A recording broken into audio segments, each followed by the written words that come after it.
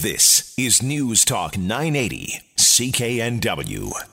Well, coming up a bit later this half hour, we will get the very latest on what is happening with the Hawthorne Park in Surrey. But first, we're going to talk about a group that has been working on weekends, in particular, with people who could be deemed vulnerable. The group is called Good Night Out, and one of the founders and coordinators is Stacey Forrester, who joins us on the line. Stacey, good morning to you. Good morning. Good morning. Before we talk about funding and what's happening with the group, maybe give us a bit of background on how Good Night Out started and what exactly you do. Yeah, so Good Night Out has been working in Vancouver for the last 2.5 years. It was kind of started out of an anecdotal awareness that clubs, pubs, bars, concerts in Vancouver were experiencing maybe women, the queer community were feeling unsafe while out and about. So we started, and we work with those establishments by doing training, workshops.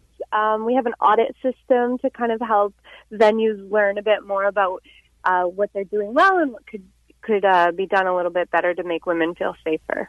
And in the 2.5 years, have you seen a difference in because of the work you've done? Oh, hard to say. It's hard to chip away at patriarchy. Patriarchy has been around a lot longer than Good Night Out. But the response is getting better. People now know us, particularly due to our work in the street team and the recent Me Too hashtag. So people are more aware of what we do, and the receptiveness is better now than it was 2.5 years ago. And what about the reception you get from the women, from the people that you're helping? The reception from the street team in particular, over the course of the 8-week pilot, has been great. People, I think, by the end of the 8 weeks, we're growing to expect them and recognize them when they see them. I think on Halloween, they got called the Red Cross for drunk people. So overall, it's been positive. You had a class, or a Good Night Out 101 on Thursday. How did that go? Was it a seminar, or was more of a kind of a course to teach people? How was that? Yeah, so it was sort of a Good Night Out 101 session. The Vogue donated their space generously to enable us to host a free community workshop. It ended up being mostly industry staff. We did a little poll, and it was about 70% industry staff and 30% patrons. And it was kind of an overview to this discussion. So building an awareness that harassment and assault does happen in licensed venues in town, and what we can do about it moving forward. And have you noticed at all a difference? So you mentioned the Me Too hashtag, and there certainly has been a lot of talk of late, whether it's about Harvey Weinstein, different celebrities and such. Have you noticed a difference in the response, and perhaps that people aren't as shocked to hear these stories? I think so, and they're also ripe for solutions. I mean, like I said, we've been doing this for 2.5 years, and we've been having this conversation. And we had a lot of people tell us, no, this isn't an issue in my space. And now we're being approached with like, okay, let's talk about this stuff. Which is good on the one hand to have that, but I don't know about you, but I find it too, and we've talked about this on this program. It's also frustrating because it's not new, and that some people think that it's new or think that it's this brand new issue. I find frustrating. I agree. It is frustrating, especially to know that places that we maybe approached before that said no are more receptive now. But we'll never say it's too little, too late. But it definitely is frustrating. I mean, we saw a little spike around the time of the Giongo Meshi thing. There was a little blip of interest, and then it kind of went back to normal.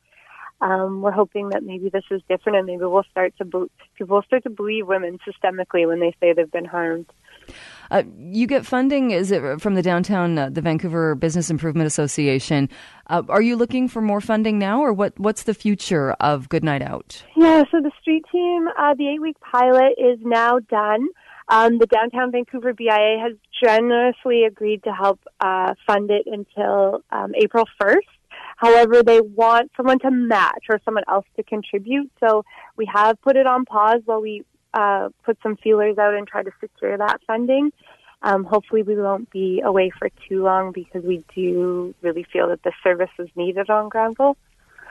And when we're talking funding, are we talking a lot of money, or is it or something that you wouldn't have to be a huge group coming in? Yeah, it's not very much. Basically, our only expense for this program is that we do give the street team an honorarium that reflects a living wage because they're doing very valuable work. They have a unique skill set, and they're out in the streets from midnight to 3 a.m.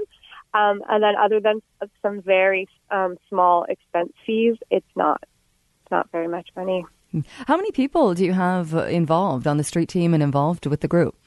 So overall, we have about 15 people. About 10 of those are street team specific. As soon as we're ready to relaunch, though, we are going to put a few more positions on the street team. And what would a night look like when you say the street team is out from midnight to 3 a.m.? How would their night unfold? Yeah, so they start at midnight by going and introducing themselves to all of the VPD staff that work on Friday and Saturday nights. So just going in and having a quick hello with them. And then they work either in pairs or a larger group if it's kind of quite busy. And just wander up one side of the strip and down the other, checking in on people. We collected stats over the 8-week pilot. They had an iPad. They tracked every single interaction that they could. It didn't capture all of them because they were quite busy. And most cases were actually supporting males than females, just barely.